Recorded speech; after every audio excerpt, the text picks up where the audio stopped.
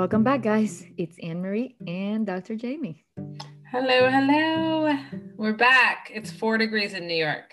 It's 4 degrees, it's a full moon, and apparently everything goes to shit when that happens. So we may be in one of those moods where we just rant about nonsense, or maybe not. Let's see. What are we talking about today? Well, so you know how I love to be influenced by social media? That's why we're here. Yeah, right. Isn't that how we got here?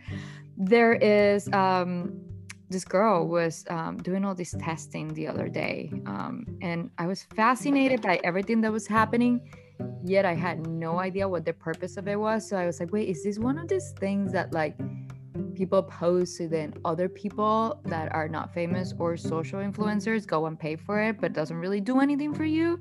It was one of those moments. And then I know there are some like really amazing, beautiful like places like the Viva Mayor in like Austria that really do like, you know, I guess you go there when you're not feeling great and they help you like heal, etc. Anyways, long story short is one thing really caught my attention and I screen saved it and I sent it to Dr. Jaime and I was like, what is this healthy body composition? And then it had like this diagram of like at the top it was like muscle tissue, then it was essential fat, then non-essential fat. And by the way, just FYI, I think there should be non-essential fat anywhere, but that's a different topic. I'm like, wait, why do you need non-essential fat? If it's not essential, get the fuck out.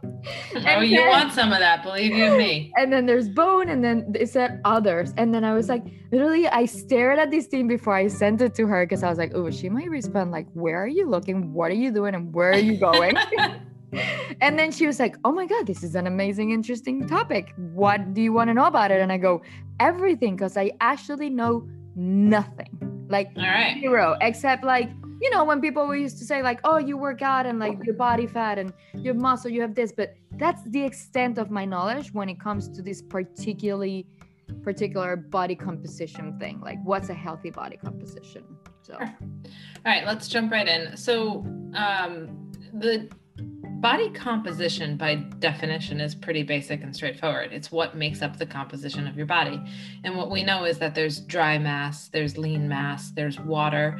You can break all of those down. You can break it down to fat and muscle. You can break it down to bone, skeletal mass. You can break it down to intracellular and extracellular water, which is water inside the cell versus water outside the cell, right? Whoa. So that talks about things like swelling versus hydration. We can break it down to really super finite visceral fat versus non. And so or organs and all those things, you can really, with different measures, whether it's X-ray measures or whether it's impedance analysis, there's so many ways that we can look at the actual composition of somebody's body. So how is it done? Well, I'm going to sum this up to 4 different ways for the sake of this call.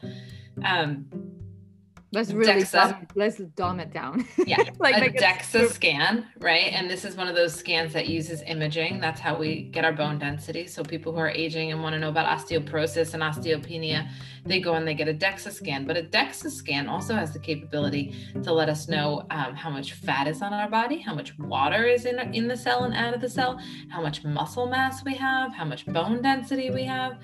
So a DEXA scan is considered one of the gold standards of looking at body composition because it's one of the ways that we can really assess for all the different things that make up our body and our total weight, if you will. Another one, and a DEXA scan is it's done in a radiology department. It's not something you're going to find. I had that done. Like, remember, previous to me and you starting to work, I did a bone density scan. Mm-hmm. So that's usually you go to a center. Yes, exactly. Yeah. I mean, different clinics and things will have DEXA scans, but it's a huge machine. You're not going to find it in like your gym or like your, the spa where you get a massage from. I'm sure you need like a radiologist to do it. Well, you need it to be administered. You need the right people. And a lot of times for things like surveillance of osteoporosis and osteopenia, a DEXA scan will get covered by insurance. And then there's times where people go in and pay for a DEXA scan. And it's actually not absorbently expensive. I'm not going to quote a price here because I'm sure in, the heart of LA, it's very different than it would be in like Connecticut for somebody. But it's not thousands of dollars, we'll say that. And then another assay for measuring body composition is called hydrostatic weighing, or this is underwater weighing. This is in studies said to be more accurate than any of the other measures. However, it's hard to get it done correctly. You really do have to get all of the air out of the lungs. The person has to be willing to be submerged underwater. There's a lot of room for error, but if it's done correctly, this is one of the ones that they believe has the most specificity, right? But why would somebody go to that length to go to that test? What would they be looking for? What could it help with? Well, it's used a lot in research. Okay. Right. It's used a lot in research. I'd say professional sports would sometimes use this as well. Athletes use it. Yeah. I would say mostly research. But to be honest, in my 17 years of practice, I've maybe had one person come to me with hydrostatic weighing. Like, it's just not, people just don't do it as much as they would do either a DEXA and or an impedance. An impedance is the conductivity. So it's using electrodes to go from either head, hands, feet, or some of them are just hands, feet. And what the speed at which the conduction happens lets the machine know what kind of tissue it's going through, right? So the electrode will travel at a different rate through water than it will through fat, than it will through bone, than it will through tendon. And so using an impedance analysis, we're able to see the composition of the body, like fats, muscles, etc. That's arguably the most common and the most available. And that's because that's essentially a scale. Now, even those like Homedics ones where like you stand on and it's metal on your feet, and then they'll give you these like little things to hold in your hand. Sometimes they don't even give you something to hold in your hand. There's just like a scale that when you stand on it barefoot, it'll give you your body fat. Now, those are highly inaccurate as far as total composition of the body. However, what they can be used for is to pay attention to if your specific body is changing, right? So if it says that you had like 20% body fat, that might not be accurate, but the 20% as a number is at least going to be consistent in if it's like changing in the direction. Correct. Yeah. So an impedance is the most common. An impedance is the one that is the most accessible. You'll see that in spas, you'll see that in gyms, you'll see that all over the place in doctors' offices, especially these days in what we call concierge medicine, where you might pay to have like a subscription to a doctor that you get like wellness tests from. So those are, impedance is the most popular. And then there is the oldest, well, there's others, but again, I'm dumbing it down to the 4. The old school way of looking at this, which was like calibers that would like pinch your skin to see how much fat you had. If anybody's doing a caliber on you, like, it's time to find somebody new. Like, that is archaic, and like, it's just. Are you talking about the little thing that you? Yes, skin grabbers. Yes. Like, oh my God, I had that done like 20 years ago in New York at a gym. And yes, and every now and then someone will come in and they'll be like, "Oh, I had my like skin caliber," and I'm like, "Okay, well, fire your trainer." And don't ever do that again, because we don't need somebody to pinch the fat on the back of your arm to give an estimate of how much body fat you have. It's so inaccurate, but nonetheless, it's one of the ones that we're talking about. So these are the most common ways that people would get body fat done. So, or body composition, which is also known as body fat. So let's talk about that for a second. Why would someone care what their body fat? Oh my God, I was just gonna say to you, does a healthy person go check this out? Or is this something that like people are like trying to find something and they're like, oh, let's use this to eliminate that, you know? Well, have you ever heard the term skinny fat? So often. Yeah. Well, here's where it's born from, right? Oh. Your total body weight doesn't necessarily tell us how strong, lean, healthy, or how much body fat you have. I wonder if you're thinking skinny fat is the same thing. I think it's skinny fat. So skinny fat is really, I mean, we're using like not nice terms that are popular in media. This is we didn't come up with them. Yeah. Right. This is not me co-signing this for everybody out there. But skinny fat is the idea of somebody who appears thin or skinny, but they don't have any muscle tone. And when you take a look at their composition, they do accumulate more fat. They don't have mass to them, but their muscle fat ratio is in the favor of having a lot more body fat than it is muscle mass. Yeah. This is someone who tends to be very skinny and doesn't carry a lot of excess weight, but has no muscle tone. Yeah. Well, that's basically like I used to say, oh, it's like you look skinny in clothes, you take your clothes off, and then you're so like not toned, like your butt is saggy, your arms are soft, like yeah, there's no toneness. That's either somebody that, and I mean, personally, I never thought that was somebody that was healthy or unhealthy. I just thought it was somebody that didn't have muscle. Yeah. And it is important. You just brought up a really good point.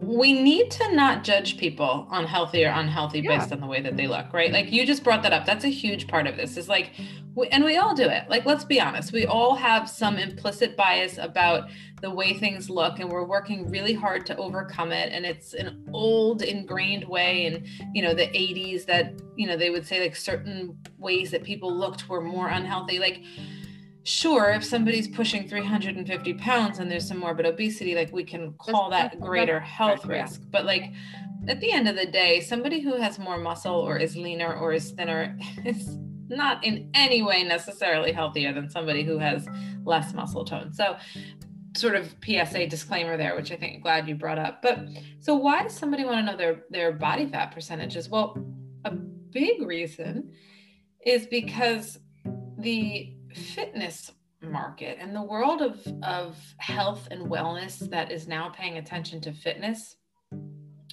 has exploded over the past 10 years, right? People used to do like jazzercise and Jane Fonda just to try and lose weight, but like you'd never see people picking up weights. Now you can't go anywhere without some sort of bar, Pilates, CrossFit, weight class, like even just sort of everyday people are now athletes in a sense. And when you're all of a sudden working really hard to change the way you feel and to change the way you look, it can be really helpful to understand what in your body is changing, right? So let's say, Anne-Marie, that you weighed, 100 and X pounds, and you started on a fitness journey. And you felt like your body was changing. You felt like you started to look really great. You started to feel stronger and leaner, and things were happening for you. But when you got on the scale, it didn't necessarily change that much. The old conditioned way for you would be like, well, if you were trying to lose weight, like, why isn't the scale budging? But a lot of times what we pay attention to is, well, when your body is changing and you're getting leaner and you're losing fat mass and gaining muscle mass, you might not see the number on the scale change as much as you might see the number of muscle to fat ratio change. And that's fantastic, right? That's basically saying that your body is losing fat and gaining muscle, which is increasing your metabolic rate, which is improving your health outcomes, which is making you fitter. Yeah. Well, I think in my case, when I work out hard with weights, my weight always goes up, even though I look leaner. Exactly. So, which I learned not to do, obviously, thanks to you. I don't care about the number. I can't remember the last time I looked at it. I don't even know where the scale is in my house. I threw it away. Right. But you're also somebody who's who naturally has a lower weight than some. And so imagine for somebody who maybe carries around excess weight, knowing that they're working that hard and that it's changing in the right direction, for them might be even that much more important, right? 100%. That must be like an amazing feeling like, oh wait, I did something right. Yeah. Yeah. And so I say to a lot of my clients, and more so, not necessarily more women than men, because men very much look at body composition, but often for different reasons.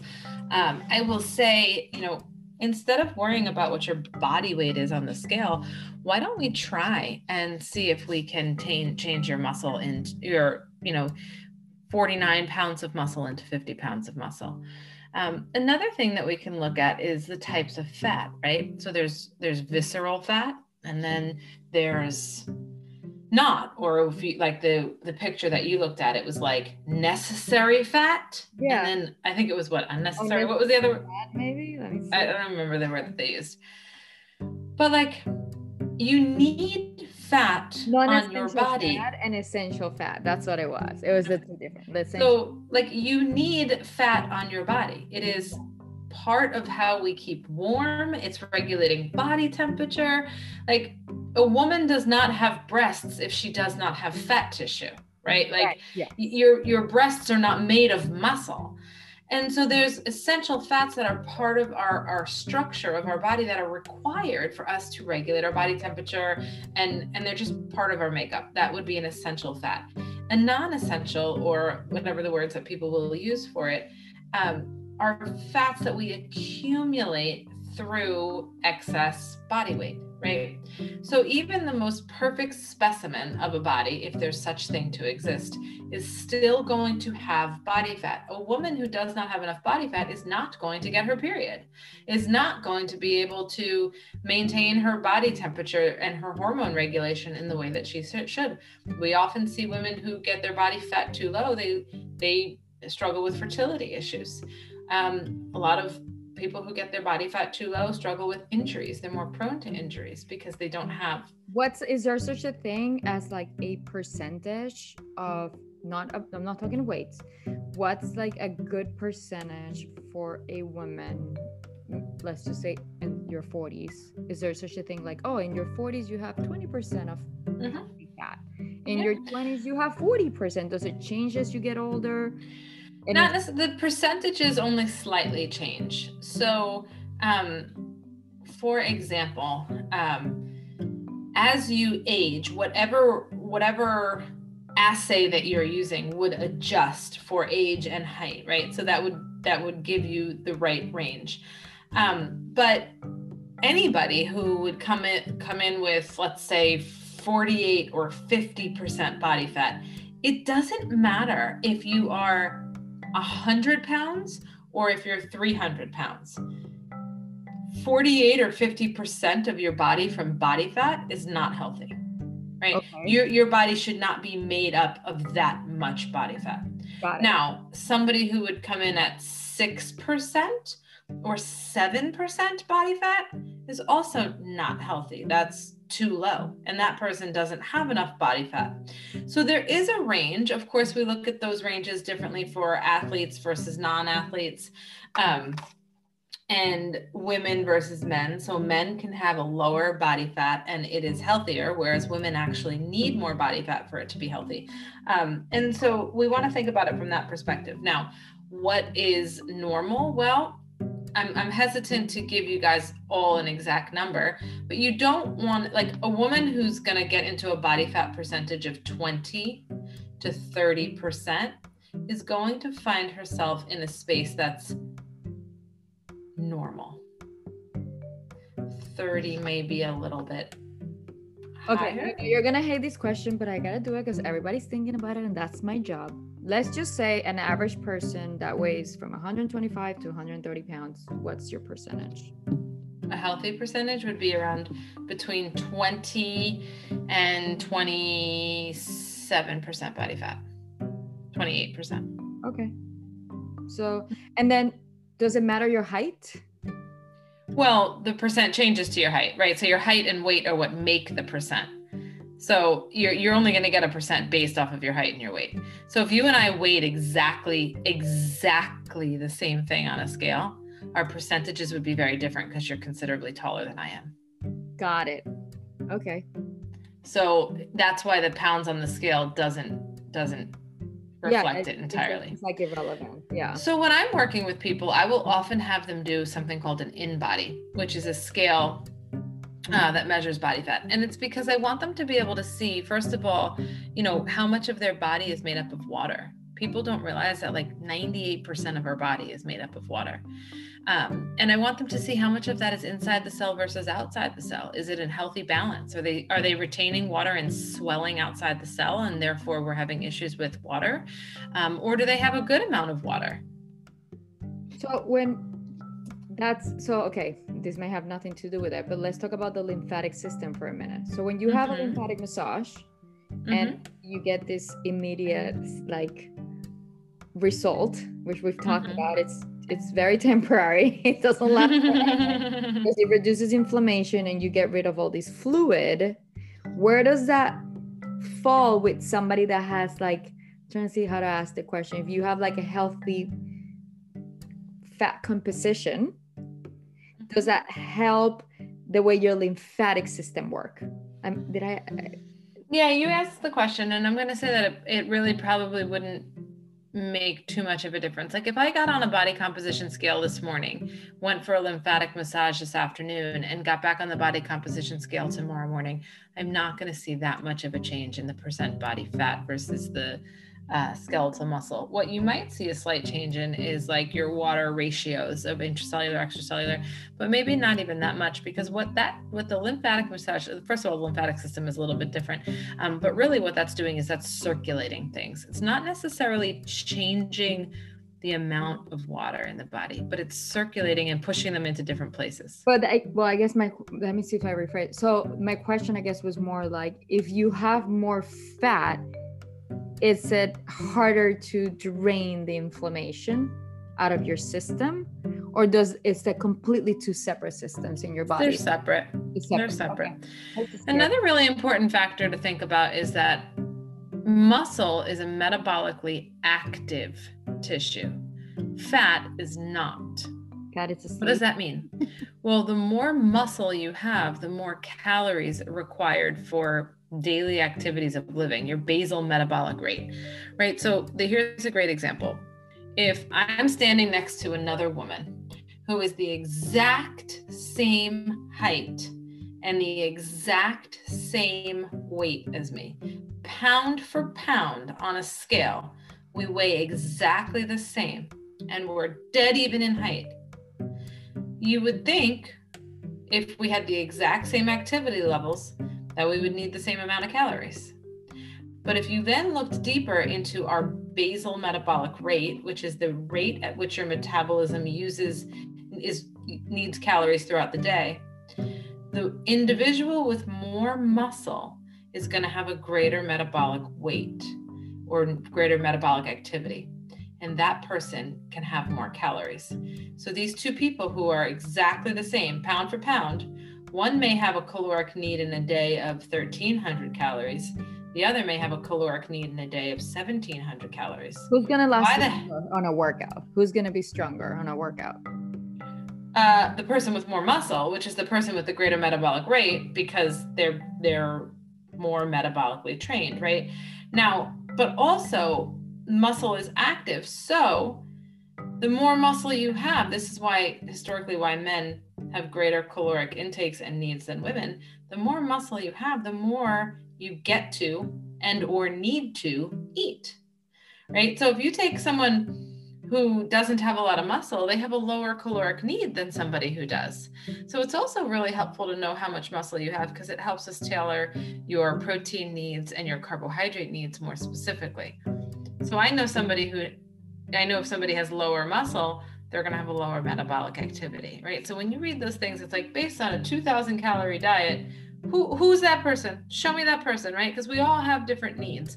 So that's like a huge random number. But at the end of the day, how much you need to eat to maintain your weight, to lose weight, or to gain weight is largely dependent on what your body is made of. Now, what are those things that you should be taking in to give you that healthy body fat and that healthy body muscle?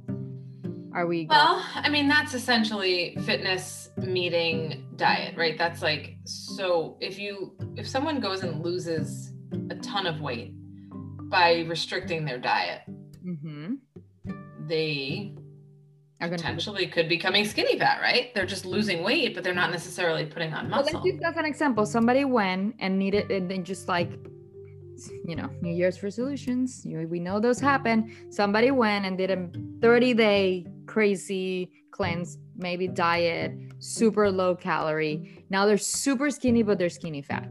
Now they're like, okay, I got to where I want. Now I got to build that muscle. What do you say to that person to gain those? I'm going to throw a number.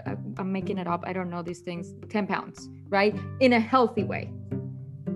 Well, yeah. I mean, that person, I'm going to say, all right, let's add in some fitness, right? And that doesn't mean like marathon training. It means like building some muscle, and it's going to be putting in enough food to maintain metabolic activity and to help them build healthy muscle. But here's where it gets a little confusing.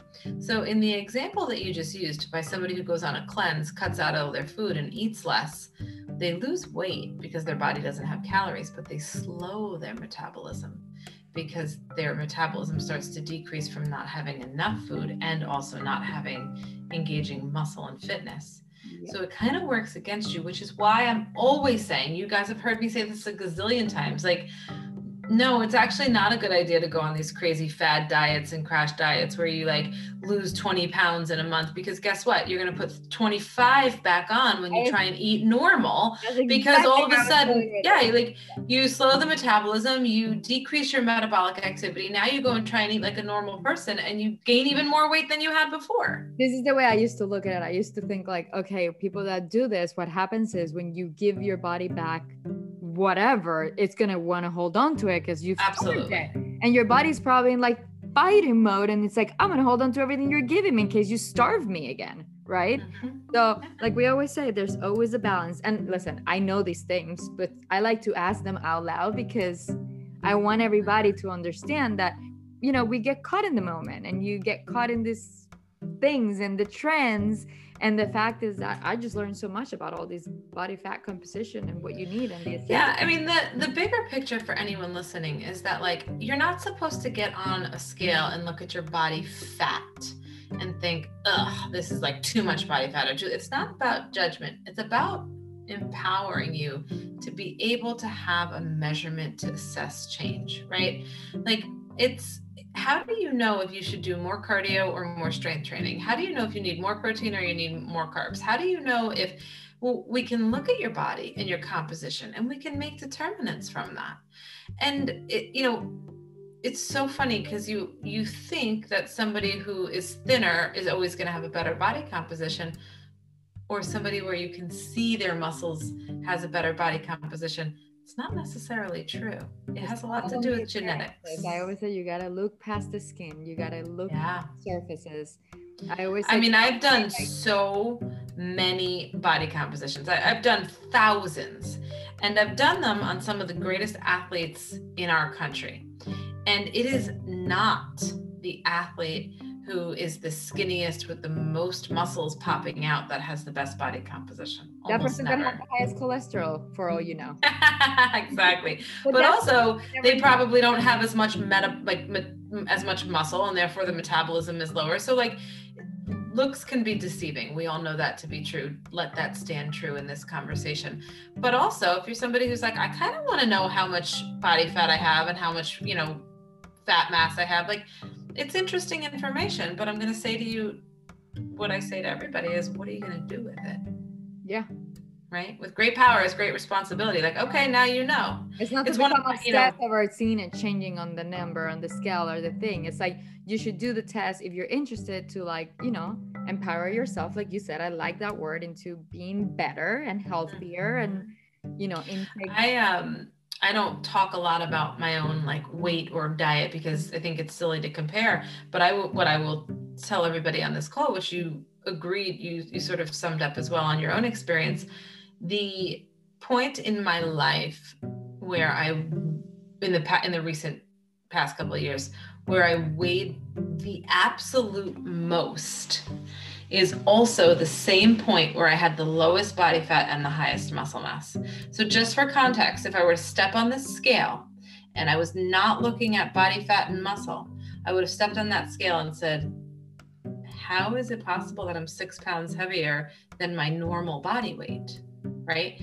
Even though I'm exercising and I'm eating well, like, I don't understand. Like, I'm 6 pounds heavier than I normally am. But when you look at the scale of the body fat and muscle mass, like, that heaviest weight for my own body in the past X amount of years is the point in which I had the most muscle and the least fat. And if I were only stepping on a scale, I would have never known that. Oh, pretty interesting. All right. So it allows you to use those numbers to improve your own plan. But they're also scary numbers to look at, right? People compare themselves all the time. Like, well, maybe I need to be 20% body fat. Maybe I need to be 18. Like, you need to not compare yourself to someone else. You need to look at where you are and where you can get better. Yeah. Yeah, comparing yourself with others. I mean, you gave the best example before when you were talking about the two exact women with the exact same height and the exact same weight standing next to each other. You're still not the same. No. Even if you're the exact same everything, And then you can also look at some athletes, like we'll take like arguably the two most amazing and successful tennis players ever to grace our tennis world. Serena and yeah. And Venus could not. Yeah. You pull their body composition. Yeah. They're not going to be, thin and without muscle. They're going to be on the higher side of the weight scale, and their muscle is going to be through the roof, and their metabolism and their metabolic rate is going to be through the roof. But if you were to just put them on a scale and not pay attention to muscle mass, you could potentially say that the number on the scale was overweight for their height. Yeah. Right? Bullshit. We all know that. Like, neither one of those women is overweight. No. They are strong as could be. Yeah. But if you were only looking at them on a scale, you would, if you didn't know who you were looking at and you just looked at height and weight, that BMI that they tell you about in the doctor's office is going to come in higher than it, air quote, should be. But what we actually know is you're looking at somebody who's dominant in muscle and fitness. We're going to wrap it up. But this is the problem with the medicine in our country also. Like, they put everybody in everybody in a box. Right. Like, I don't know if I've ever used this example, but like, I had an issue once getting insurance because I was underweight, and I was like, but I'm so healthy. What do you mean? Yeah. And then I was like, so you're not going to insure me because I'm underweight and healthy and eating great and exercising and doing all of the things I'm supposed to do. But if I weighed another 25 pounds, you would be okay with that, which for me, that would be, can you imagine me with 25 more pounds? And that's exactly what happens to a lot of people who are 25 pounds over, and they're so strong and they're muscular and like they have bigger bones. And then a doctor will be like, well, you really need to lose weight. And it's like, are you kidding me? Have you seen me? Yeah, because they're using arcade methods to decide what you should weigh. And we are all individuals. We cannot. And if they used a body fat percent to muscle mass, then you would eliminate that. Yeah. And that's why it's such a valuable way to look at your own progress. Exactly. All right, guys. Well, we can keep talking forever, as you know. But this is it. To be amazing. To be continued. Plenty more on the topic. Yes.